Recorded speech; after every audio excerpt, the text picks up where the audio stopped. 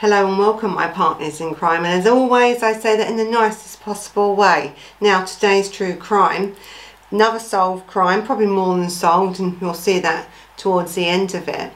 It's the Casanova killer, the John Paul Knowles serial killer or spree killer, because he done his crimes in such a fast pace. But he is really a serial killer, and he is an American serial killer. Now, Knowles was born in Orlando, Florida. Now, there's not so much on his background, but his father did give him up to live with foster parents. And also then he went into like reformatories and sort of stuff like that, because he was convicted of petty crimes. Now, that's sort of what he says why his father gave him up. So you don't really know, do you? Because this man ended up being such a serial killer, really. I think there was probably more about it than that. I think for someone to give their child up, you know, I think he was about 19, I think, when he was first incarcerated. So as a sort of a youngster being given up by your father because of petty crime and stuff, I think there was probably more to it than that. But in them days, they didn't really speak much about it, did he? But anyway, the father gave him up. He was in and out of different places, different foster care homes. He was also in and out of like reformatories for, you know, young adolescents. And that until in the end that he was actually incarcerated at the age of 19. And also he spent many of this next few years more time in prison than he did out. So he was a criminal anyway. He used to steal things because he just did. That's what he wanted. If he wanted something, he would take it. And I think with him, I don't know if the killings were because people got in his way, or he just didn't want to be caught, or because he actually liked to kill.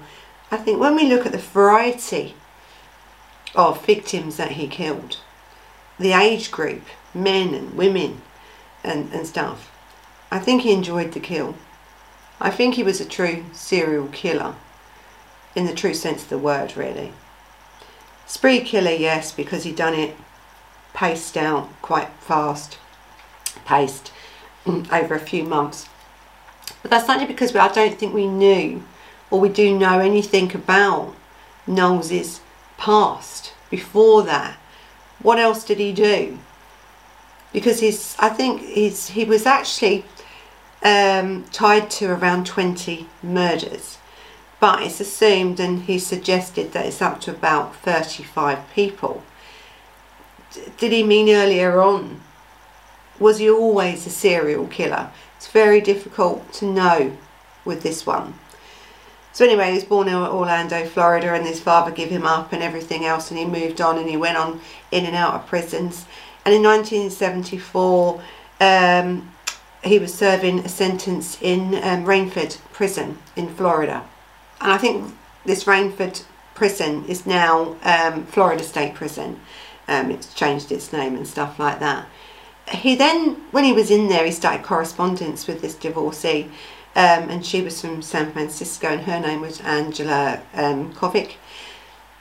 And she actually used to go and visit him. The first time that she visited him in this state, you know, Florida State Prison, he proposed to her, and she accepted, just like that.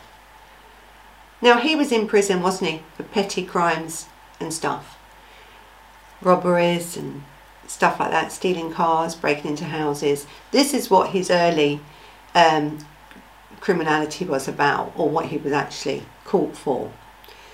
It wasn't up for murders and stuff like that. So with a lot of prisoners, and a lot of people, men and women, write to prisoners, you know, and some are serial killers, and a lot of people do write to them and start relationships with them and things like that within prisons. But this man at that time, Knowles, wasn't charged with any of them sort of crimes. So this Angela Kovic, when she went there, of course he asked her the minute he saw her, and don't forget, it was only done by correspondence up until that first time of meeting. He proposed and she accepted, and that was it. What then she did was, she then helped pay his legal fees to try and fight these charges and get him out, so that when he got out, then they could form this marriage bond, get married, live happily ever after. And that's how I think she thought it was going to be. And actually Angela, she lived in California. So after paying these bills and everything else, he finally then was released out. He got his counsel paid and everything, and of course when you get a good lawyer you're going to get off. He got out, and then of course he's travelled then from Florida to California to be with Angela. But what happened was, Angela believed in psychics. She believed in that sort of thing, and many people do believe in that sort of thing. And she went to one just before, actually, or just after he arrived in California to be with her. And she went for this psychic reading. The psychic warned her, you have entered into a dangerous relationship with a very dangerous man. Now, luckily for Angela, she believed the psychic. She believed her. And so, of course, when then she returned home, she broke off her engagement with Knowles. I think he was really upset by that. I mean, he was a very good looking, charismatic man. He was. And we sort of, I think, Robert Redford sort of look like, or a mixture of a couple of movie stars. Not your typical, how people would imagine a serial killer to be, really. But he was. So I think he's always never been rejected so much by women as this. But he couldn't handle rejection. As with most killers, they can't handle the rejection. And it's actually suggested that after she broke off with this engagement on that evening, that he went out and killed 3 women in this area. So although it's never really been verified, that after this, what I would say, I think Knowles felt this rejection from Angela. He went on the streets of San Francisco, and again I've said this is not verified because one, there's lots of missing people and they assume he was around at the same time, and to tell you the truth, he can't remember everyone that he killed, but they reckon it's one of the 35 that he's talking about.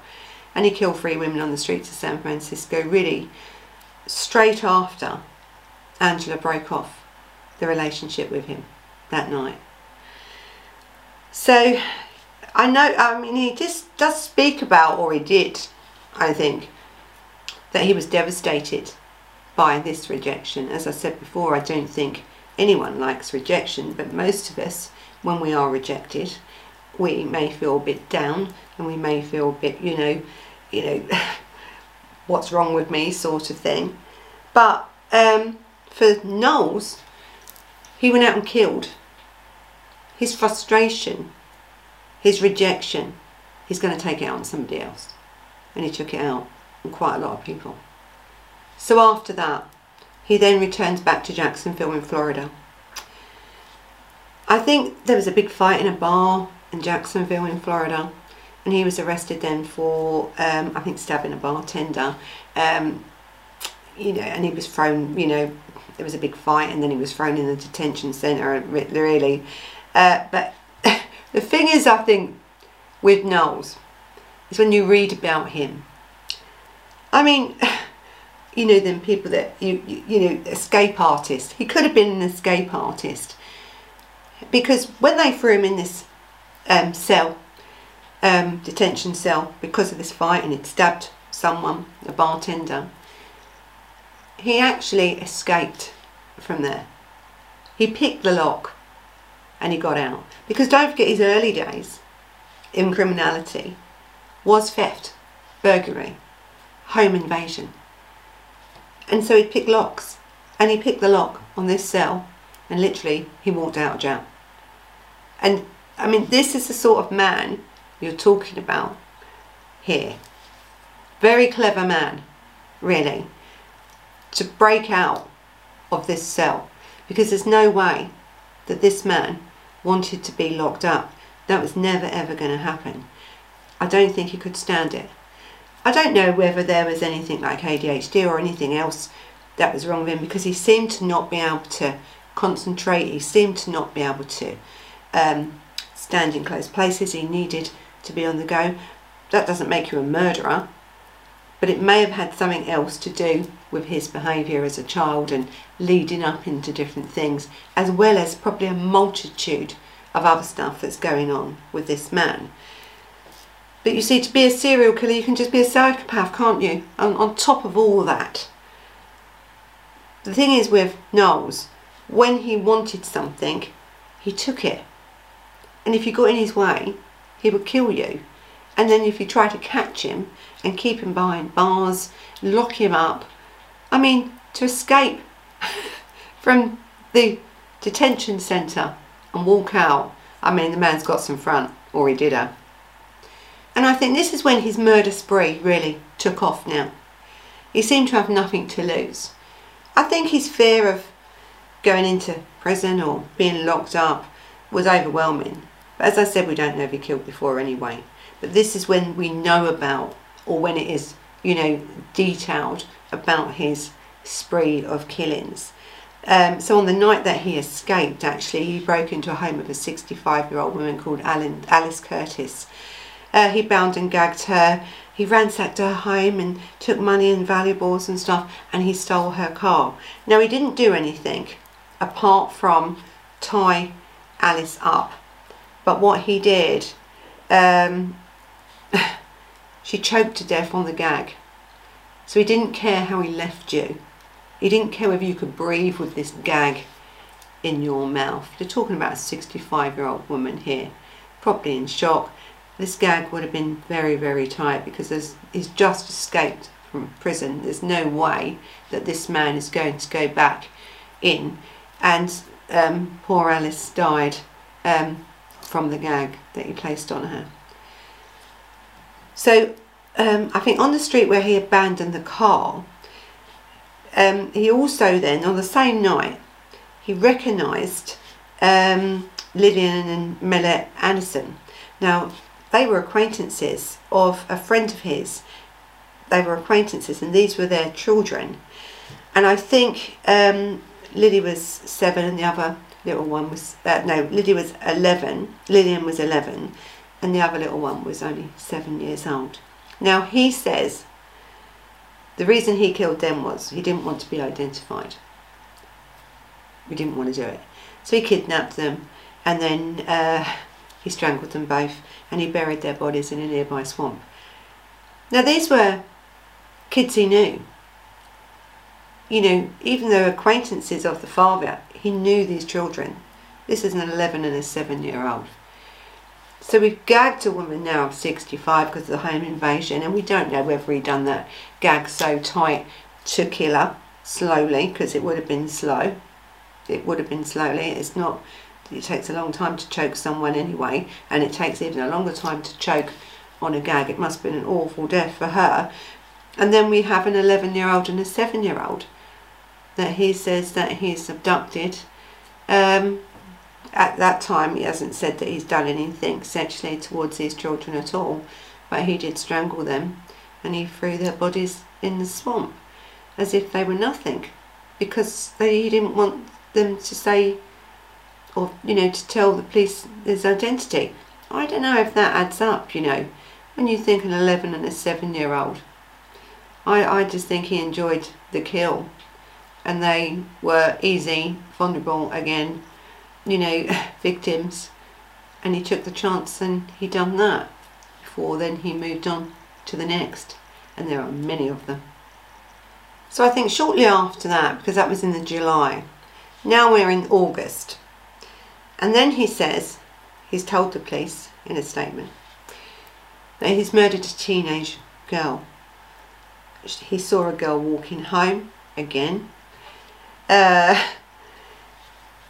And he didn't know her name and he couldn't identify her to police. He just said that he had killed a teenage girl. Now on December the 21st, 2011, the Georgia Bureau of Investigation identified her as a 13-year-old girl. Her name was Saunders, and she was a runaway actually from Beaumont in Texas in July 1974. So really she wasn't really identified until 2011. And she was actually a runaway, and she was going then to see her mother in, I think, Warner Robins, her name was, in Georgia, when she disappeared actually on the 1st of August 1974. So they assume that that was the teenage girl that he murdered. Now this time though, he can't say, can he, that he murdered her because she knew his identity, because she didn't know him at all. So I think with the first two girls, anything this man says about why he murdered people, I think some you can see later on why he actually murdered them, but these ones, these early ones, these very young children, there is no excuse, there is no reasoning, because by murdering this girl and taking this girl off the street, he took her because she was vulnerable. She probably got in his car and he killed her, and we don't know what else happened to her because her body wasn't found or identified for such a long time anyway. By that time it's too difficult to find out. But I think this, where he's saying about that he is this, oh, it was just a, you know, because it was my identity. He didn't want to be known as a child killer, even though that's what he was. Without a doubt, the man was a child killer, because he's already now killed 3 and he's about to go on and kill many more people. So then we find out that in between the children's murders, you know, the Anderson sisters, and then we have this other murder that no one knew about until 2011. Yes, on the 2nd of August 1974, after he had murdered the Anderson sisters and this other now 14-year-old girl, he then met, I think it was Marjorie Howie, in Atlantic Beach in Florida. Now, she either invited him or he forced his way in to her apartment, and again he strangled her with her nylon stockings and stole her TV set. So he wasn't just killing these women, he was taking from them, at least the older ones anyway. Now Marjorie was 49 years old. So this is the difference when we're looking at a serial killer. And if you was trying, and I've said this before of other cases, when you're trying to profile these killers, now you've got a killer that's killing a variety. He's going state to state really. In the end he's done the majority of them, and his killings are, you know, if he hadn't said about these killings, you wouldn't have pinned it on him, because either most killers go for younger people, whatever. He didn't care. If you got in his way, or if you wanted something, or you had something in your apartment or your home and there was a home invasion, you was not going to live. You was going to die. Because I think he enjoyed the kill as much as he enjoyed the theft part of it. He must have, because his victim variety was vast, really. So again, on August the 23rd, 1974, so we're talking about now only a few weeks, he's killed quite a few people after escaping detention. I think, I don't know why, but this is what he's done. We're about 3 or 4 weeks in actually here, and he's really going for it now. So then again, Knowles shows up, I think is it Misella in Georgia, and he forces his way into the home of Sue Pierce.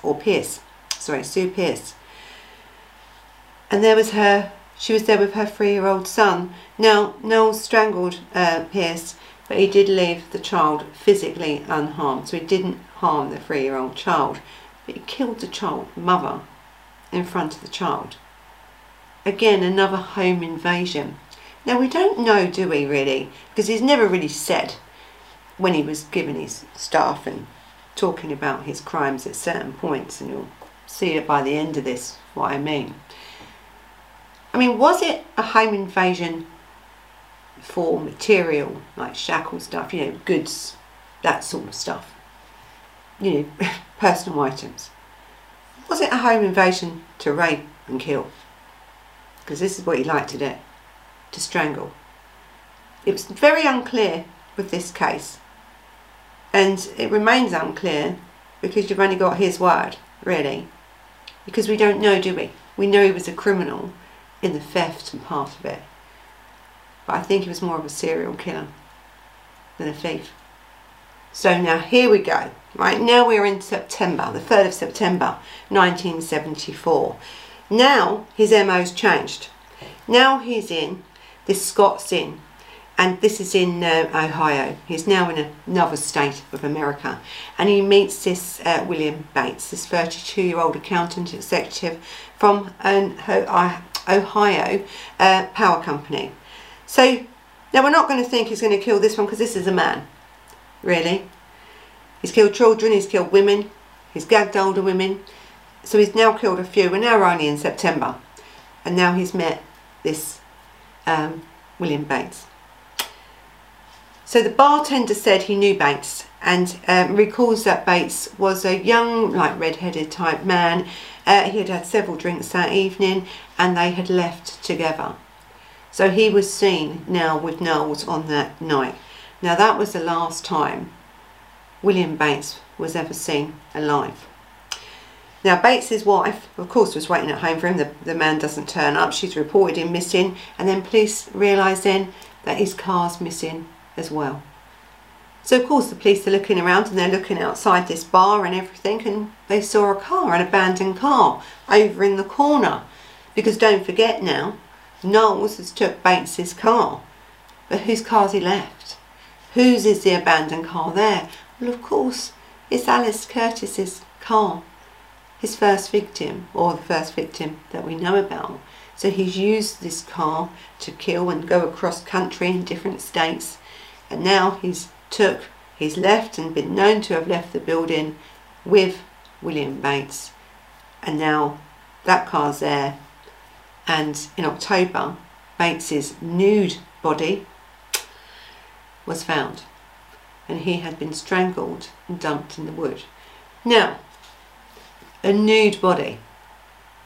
So this man, this is what I'm saying to you, when you're profiling and you are looking for a killer, and you have many, maybe 3 or 4 young girls, and you've got some older girls, you've got some home invasion.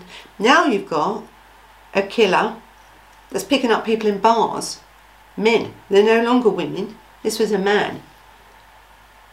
Took away, abducted from there, really, got in the car, strangled, and found naked. So it makes it very difficult, again, if you was looking at this from a profiler's point of view, unless you had known that someone had seen him with them, you wouldn't have put him up for this crime at all. Not at all. Not really. Or if you're going to put him up for this crime because you know he was actually there because he's been seen, would you have put him against the other 5 or 6 crimes that he's already done, which are these home invasions, these women, these children? No. So this man is a killer of anybody. Now, he doesn't care.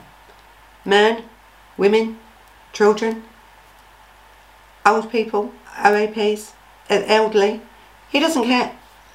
Because this man's going to take, and I think he's going to take your stuff, he's going to take, you know, anything he needs from you before death, and then he's going to kill you. This is a pure serial killer, now on a rampage. Now he's got Bates's car because he's dumped his body, and he's going again. No one's caught him. No one's caught him at all. And he moves now to a campground in Ely in Nevada, another state now. Now we all know that in Nevada, if you're going to get caught for murder, you're going to get the death penalty, or you would have had in them days. But he didn't care because he had no intention of ever being caught, really. And if he was caught, he was going to try and escape, and that's exactly what he was going to do. So on September the 18th, 1974, he bound and shot 2 elderly campers. Again, different MO, totally. We've now got 2 elderly people camping. I think it's Emma and Louise Johnston, their names were. They were camping, having a lovely day. And who did they come across but Knowles? There's no actual real reason. I don't even think in this one anything went missing, really. And I don't think actually in this murder at all, in this pair's murder, he was even put forward for this, and never would have been unless he had actually admitted it, and he did. So there was no, they couldn't understand this murder. There was no robbery, there was nothing. He just killed 2 elderly people out camping. So when you have a killer where there's no rhyme or reason for what they're doing, to find a signature then that fits this man in a profiling way, you couldn't do it. You'd be thinking there'd be 2 or 3 of these going around, really. Very hard to track down somebody like this sort of killer, with not the same MO, not ever. Some were strangled, well, most of them were strangled. Some were sexually assaulted, some were not. All variety of ages, men and women. Very hard to catch this man. So then again, he's got away with that one, hasn't he, for a very long time. I think that didn't come out till much later about that he had killed them. Anyway, but I think later on, when they could look back then at credit cards and stuff like that, the usage of credit cards, Knowles had used the credit cards on different points. So when he admitted to that murder, they actually knew it was him, because he actually said he used their credit cards, and they went back then and checked the credit card. But up until that, they didn't think anything was actually stolen or used, really. It was a murder, and a murder of 2 very nice people. I mean, all these people were lovely, and absolutely was literally just in the wrong place at the wrong time when they met Knowles. And as I said, he was very charismatic, a good-looking man. You know, what do we say? A typical what is a typical serial killer? There isn't a typical serial killer. And I've said it before. You can be anybody, from any walk of life, and be a serial killer. You can look like anything. They haven't got a sign on their head. It's very difficult, and it was very sad, I think, for the family of these people. They waited a long time to find out what happened, really, to a lot of these victims. Okay, so let's move now to September the 21st, 1974. Now Knowles again continued on with his killing spree. He was on a roll, really, wasn't he? And this time, though, he'd moved from Nevada now back to he's gone to Texas, right? He's in Texas. Again, not a great state to get caught for anything in, but he went there. There he sort of came across this motorcyclist, and I think it was Charlene Hicks. And he again abducted and raped her before strangling her with her own pantyhose, really, with her own knickers. Dragged her body through a barbed wire fence. I mean, ripped her to pieces, really, through this fence. And her body was found 4 days later. So again, the MO's a little bit different from the others. This one was found quite quickly. So, but again, he wasn't caught for it. There was no witnesses. She was abducted, raped, murdered, and that was it. Then he starts to travel then from there to Alabama. Another place. Then he meets a beautician, and her name was Ann Dawson. And this was on September the 23rd, 1974. Now, 2 days prior to that, he'd just killed Charlene. But then he meets this beautician. Now again, it's unclear whether he abducted her or if she actually travelled with him willingly, or if she was abducted and then sort of become a willing participant in it to save herself, I think. Not really sure what. But listen, she travelled around with him for a little while. She paid the bills and stuff. She paid all the bills, I think. He used her. And I think they travelled together until the 29th of September, so not very long. Not very long. You know, 5 or 6 days, longer than most of these people that met this man face to face have lived for. I think he claims that he dumped her body in the Mississippi River. Now, and Dawson's body has never been found to this day. So again, you can't always believe him. We know he's murdered her, but the Mississippi River, this girl's body's never ever been found, and it's a real shame, really, because again, it's another victim, isn't it, that won't be put to rest, really. Right.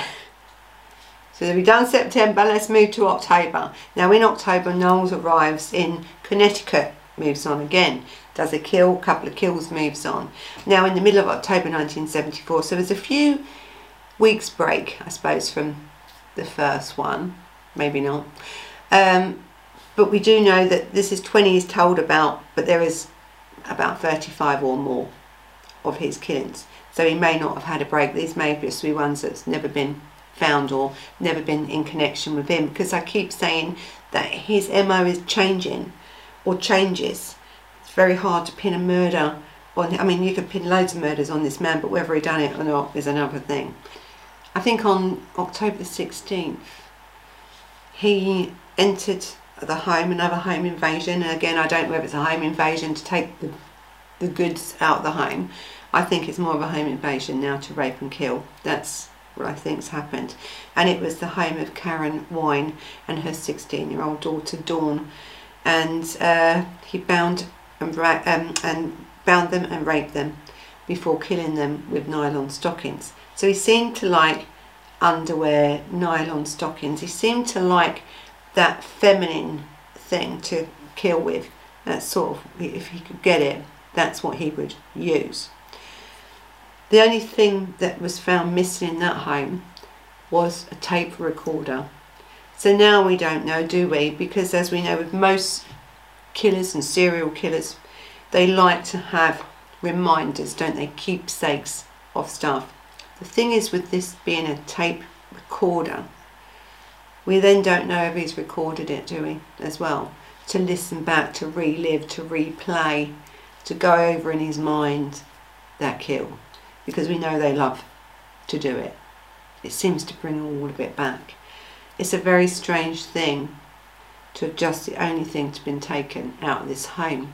And I think what this tells us is about this man as well, that if you're going to break into someone's home, now breaking into a property, you know, and the risk you are taking just to steal some goods. This man knew these people were there. He wasn't breaking into this home for goods, and I think it's quite clear, because the only thing he took was a tape recorder. So I think it's quite clear that where he says, oh, I used to break in the home and they were there. No. You're a serial killer and you was breaking in the home because you knew these women and their children who you was going to rape and murder were there. And that's the real truth about Knowles, I think. The Casanova killer. Strange name for a man who's a very sadistic and dangerous man. So by I think the 18th of October 1974, Knowles had now made his way now to Virginia, where he broke into the home of a 53-year-old Doris Horsey, and he shot her, and he shot her to death with her husband's rifle, and then wiped all the prints, wiped everything clear, placed a gun beside her body to make it look like she'd done it herself or whatever. But because when the police sort of went in, there was no signs of a robbery, and actually with that, again, this case, there was no real sign of a motive. His whole motive was to kill. That was it. And I think this is when we look at investigations.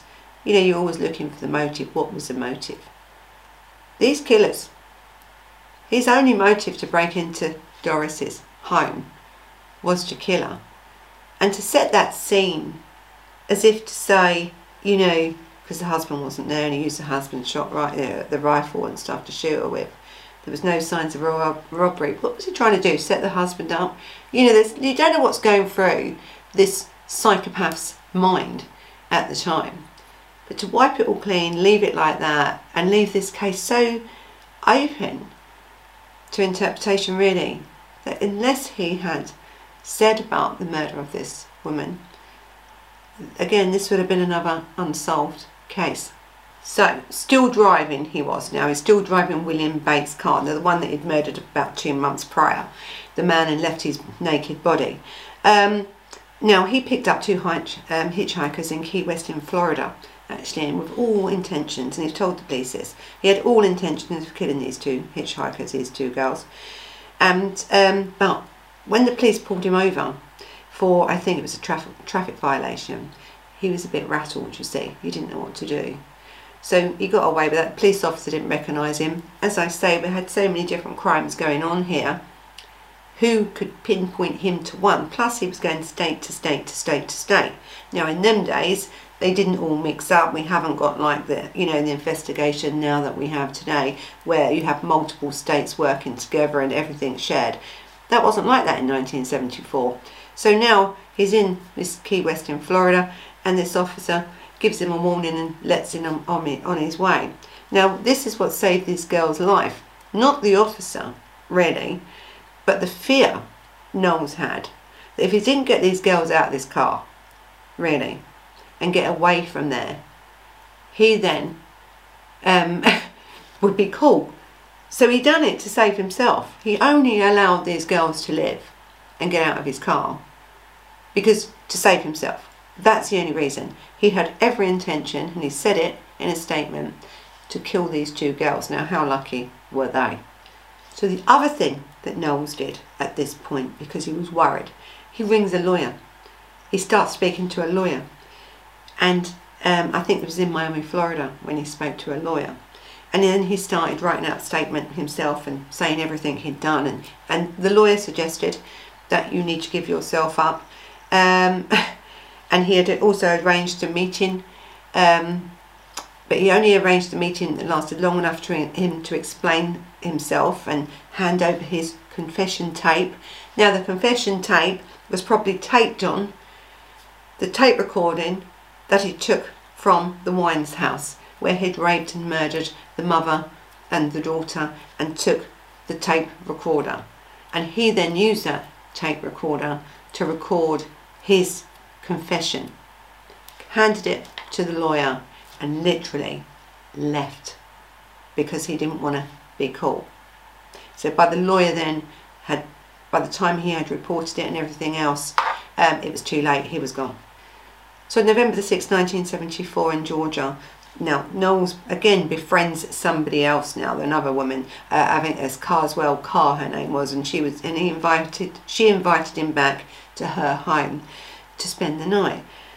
Now over the drinks, I mean, they was having all these drinks and a bit of a party going on, and you know, as you would when you invite someone back. He stabbed her. He stabbed her to death, and then he strangled her 15-year-old daughter. So after murdering these girls, Knowles then attempted to engage with necrophilia with the corpses. And I think it comes a little bit down the line about Knowles' ability to have any sexual relationship with a live woman, really. And I think this is part of his rejection and his feeling of worthlessness and stuff. And maybe this is what was really behind all these killings, whether is it a man or a woman. He seemed to need that stimulation of the kill to do what he did. He couldn't have a woman that was a ready and willing partner. You had to be fighting, you had to be saying no, you had to have the fear that he needed to be able to do it. And I think with the necrophilia, that's the only way you could do it. That high, that build-up they get from a kill. On the 2nd of November, around the same time as he's killing all these others, young girls, there was a couple of hitchhikers that went missing. I think it was Edward Hillard was found in some nearby woods, and also there was his companion that they know were together and was out, and her name was Debbie Griffin, and her body to this day has never been found. So after all this, you think, gosh, you know, We're now, I think, in what, about the 8th of November. And now he's in Atlanta, Georgia. And he goes into this bar. I think it's I think it was just drinking in different bars all around the place. And he meets a British journalist. See, us Brits are just as bad. Fall for anyone. And her name was Sandy Fawkes. Now, I think she was really impressed with his looks. You know, and I think she actually really liked him. They chatted at this bar, and you know, and she even says, you know, he's a cross between Robert Redford and Ryan O'Neill. Now, this is our older generation, isn't it, we're talking about, because, you know, Robert Redford and Ryan O'Neill, I mean, in their day, it was amazing. But for these youngsters, they wouldn't probably remember. I'm just trying to think who he could be, look like today. But he was, again, you know, a man that women were attracted to. He had this character before he started killing you, you know, take the mask of sanity off, and that's underneath is this man, without a doubt. So she was really taken with him, and again she says, you know, come on, let's go and spend the night together. And he really, I think, liked her, and he really wanted to have sex with her. He couldn't do it. And he stayed with her for a few days, and a few days they tried then continually, you know, to for him to get an erection, and he couldn't do it. He was impotent because he actually liked this girl. He wanted to have a normal relationship with this girl, but he couldn't. He couldn't do it. So I think they really, you know, this really, I think, is what is at the core root of this man. There's something else happened here, either in his childhood or something that we don't know about, and we're never going to know about it, really. Or was it just something that he was so inexperienced, and he maybe didn't have the confidence when it came to real relationships with women. You see, rape and stuff isn't about sex, is it? It's about power. It's about control. We're in a real loving relationship. It's not about any of them things. And I don't think he knew how to feel, really. I don't think he did. And I think this is a part of his problem here. Knowles picks up now an acquaintance of Fawkes, Susie Mackenzie, and he demands sex with her at gunpoint. That's it. He must have been so frustrated that he couldn't do it then, that now he's gone to an acquaintance, because again she knew him, she'd met him now with Fawkes, this British girl that he'd picked up. And this girl escaped actually, and she did notify the police, and they did try to stop him, but Knowles, again, and this is what I'm saying about Knowles, he would not be caught. He's not going to stand there and give himself up. So he's then pulled out of his car a sawn-off shotgun, and to make his escape, and that's exactly what he did. Now, days later, I think in Palm Beach, Florida, he was again in another home invasion at Beverly Maybe, where he abducted her sister and stole their car. Now, from there he travelled to Fort Pierce in Florida, arriving the following night. He actually did drop off this hostage. He actually didn't kill this woman. He allowed her to get out of the car without any harm at all. I mean, psychologically, she would have been terrible, but physically, he didn't harm her. So on the morning of, I think, November the 16th, a Florida Highway Patrol trooper, Charles Eugene Campbell, recognised that this stolen car near Perry in Florida, and he attempted to make the arrest. But as I said, this man just wasn't going to go easy at all. So he pulled over Knowles, and then Knowles wrestled, because he was quite a strong man, quite a big man, and as I've said before, he's adamant that he wasn't going to go to prison.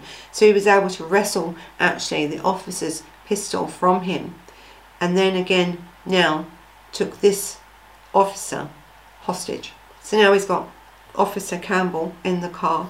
He's got now his gun, his pistol. He's drove away and using the sirens and stuff because he's in the police car. He's pulled over another car because he wants to swap cars. And of course, when you have sirens and a police officer is pulling you over, you're going to pull over. And that's exactly what James Myers did. He stopped and he then took the hostages. He took James Myers and the Officer Campbell as hostages. So now you've got 2 hostages. What you going to do? Now the thing is with Knowles, what he usually does is kill them. And I think he tied them both to a tree. He drove them again to a wooded area. He tied them to a tree, and he shot them at point blank range in the head, and then drove off in the car. So by this time you have now roadblocks going, helicopters out, everyone now is looking for this man. He knows he's going to get caught, but he really does evade them. He does everything he possibly can. Now I think the roadblocks were set up in Henry County, and the Chief Detective Howard and this, I think Officer Jerry Kay actually, from Henry County in Georgia.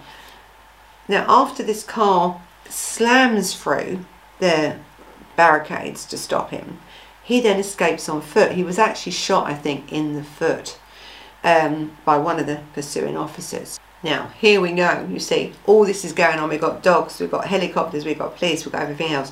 We've also though got concerned citizens, haven't we?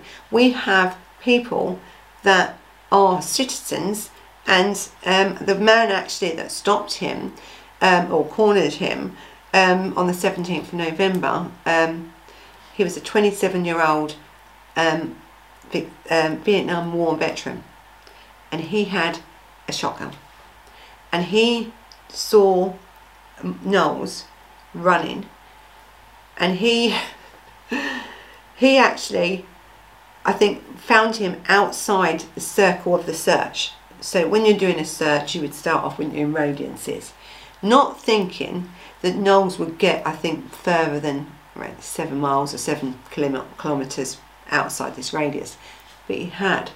Now this man, David Clark, he was an armed civilian with this big shotgun. Now he knew what the police were looking for and who they were looking for, and he found him, and then he literally frog marched him to someone else's home and rang the police, and he was arrested. Now that's how he was caught by a civilian with a very large gun. So once Knowles was in custody, he did confess then that he was probably responsible for around 35 murders. And I think, but the 20 that he could corroborate with, but some of them he didn't even know. Some of them I don't think you want to mention. I think there was a few that he sort of said, oh yes, but I can't remember their names and I don't know where I put the bodies and this sort of stuff. But it's around 35. But as I said, this man wasn't keeping count, really. So yes, it was a murder spree. It was literally from, July to December that he killed many of these people. But I believe he probably killed many before that, probably quite early, or attempted to. He's a rapist, he's a murderer, he enjoyed himself doing it. I think that was his whole MO, was to rape and murder. I actually think the home invasions were just a separate thing.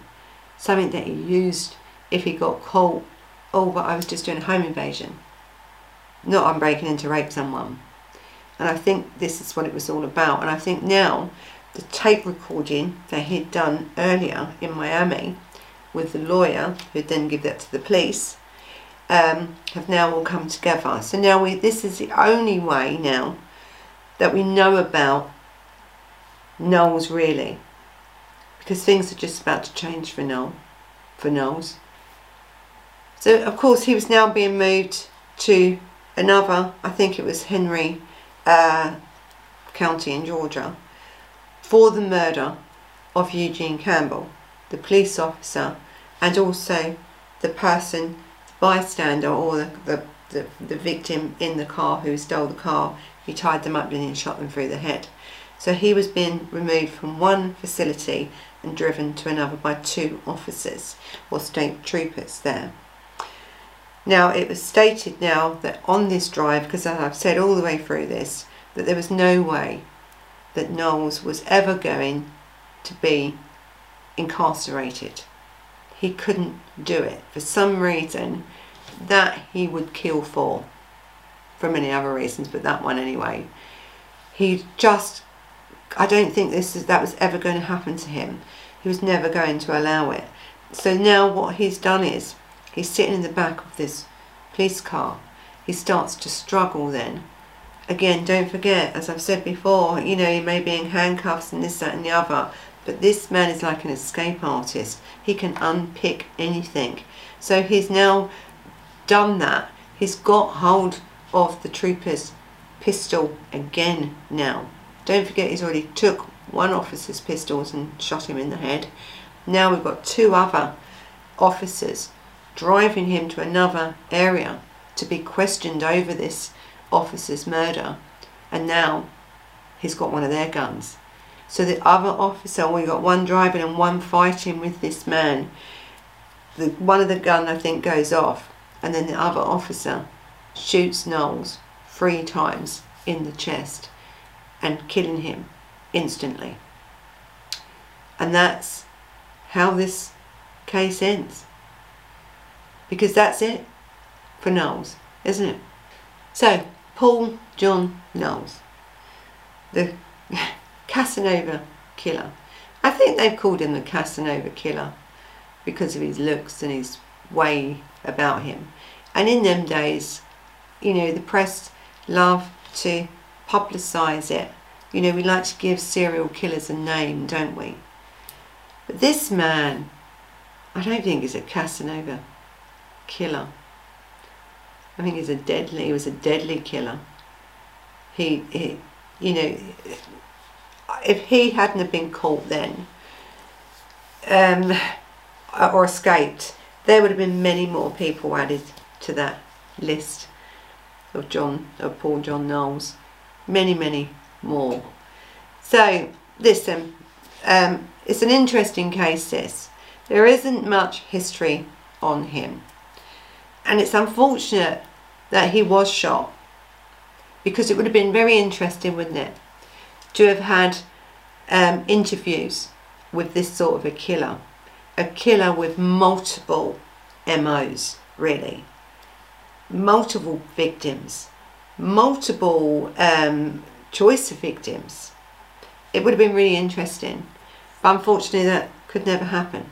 So this case, all we're left with is the statement that Paul John Knowles wrote to the lawyer, and what he told the police in that interview just before he was then moved and then shot and killed on that day. So this has been the Paul John Knowles case. American serial killer, probably up to 35, probably more, but he is a spree killer as well. If you just look at what he'd done in this time frame, from July to the December, a lot of kills in a very short time. He's never admitted doing any before, but then he can't remember a lot of them. We know there's 35. So when did he start and when did it really end? We don't know. And how many in between all the others. So you know what to do. Thumbs up if you liked it. Hit the subscribe button. You know, subscribe. You know, hit that bell button. I think, yeah, hit that bell button. Anyway, you know what I mean by the bell button. You can follow us on Instagram and you can follow us on Facebook. You can also listen to this on podcast in a few days if you'd wish to. So thank you for joining me, my partners in crime. And until the next time. Bye-bye.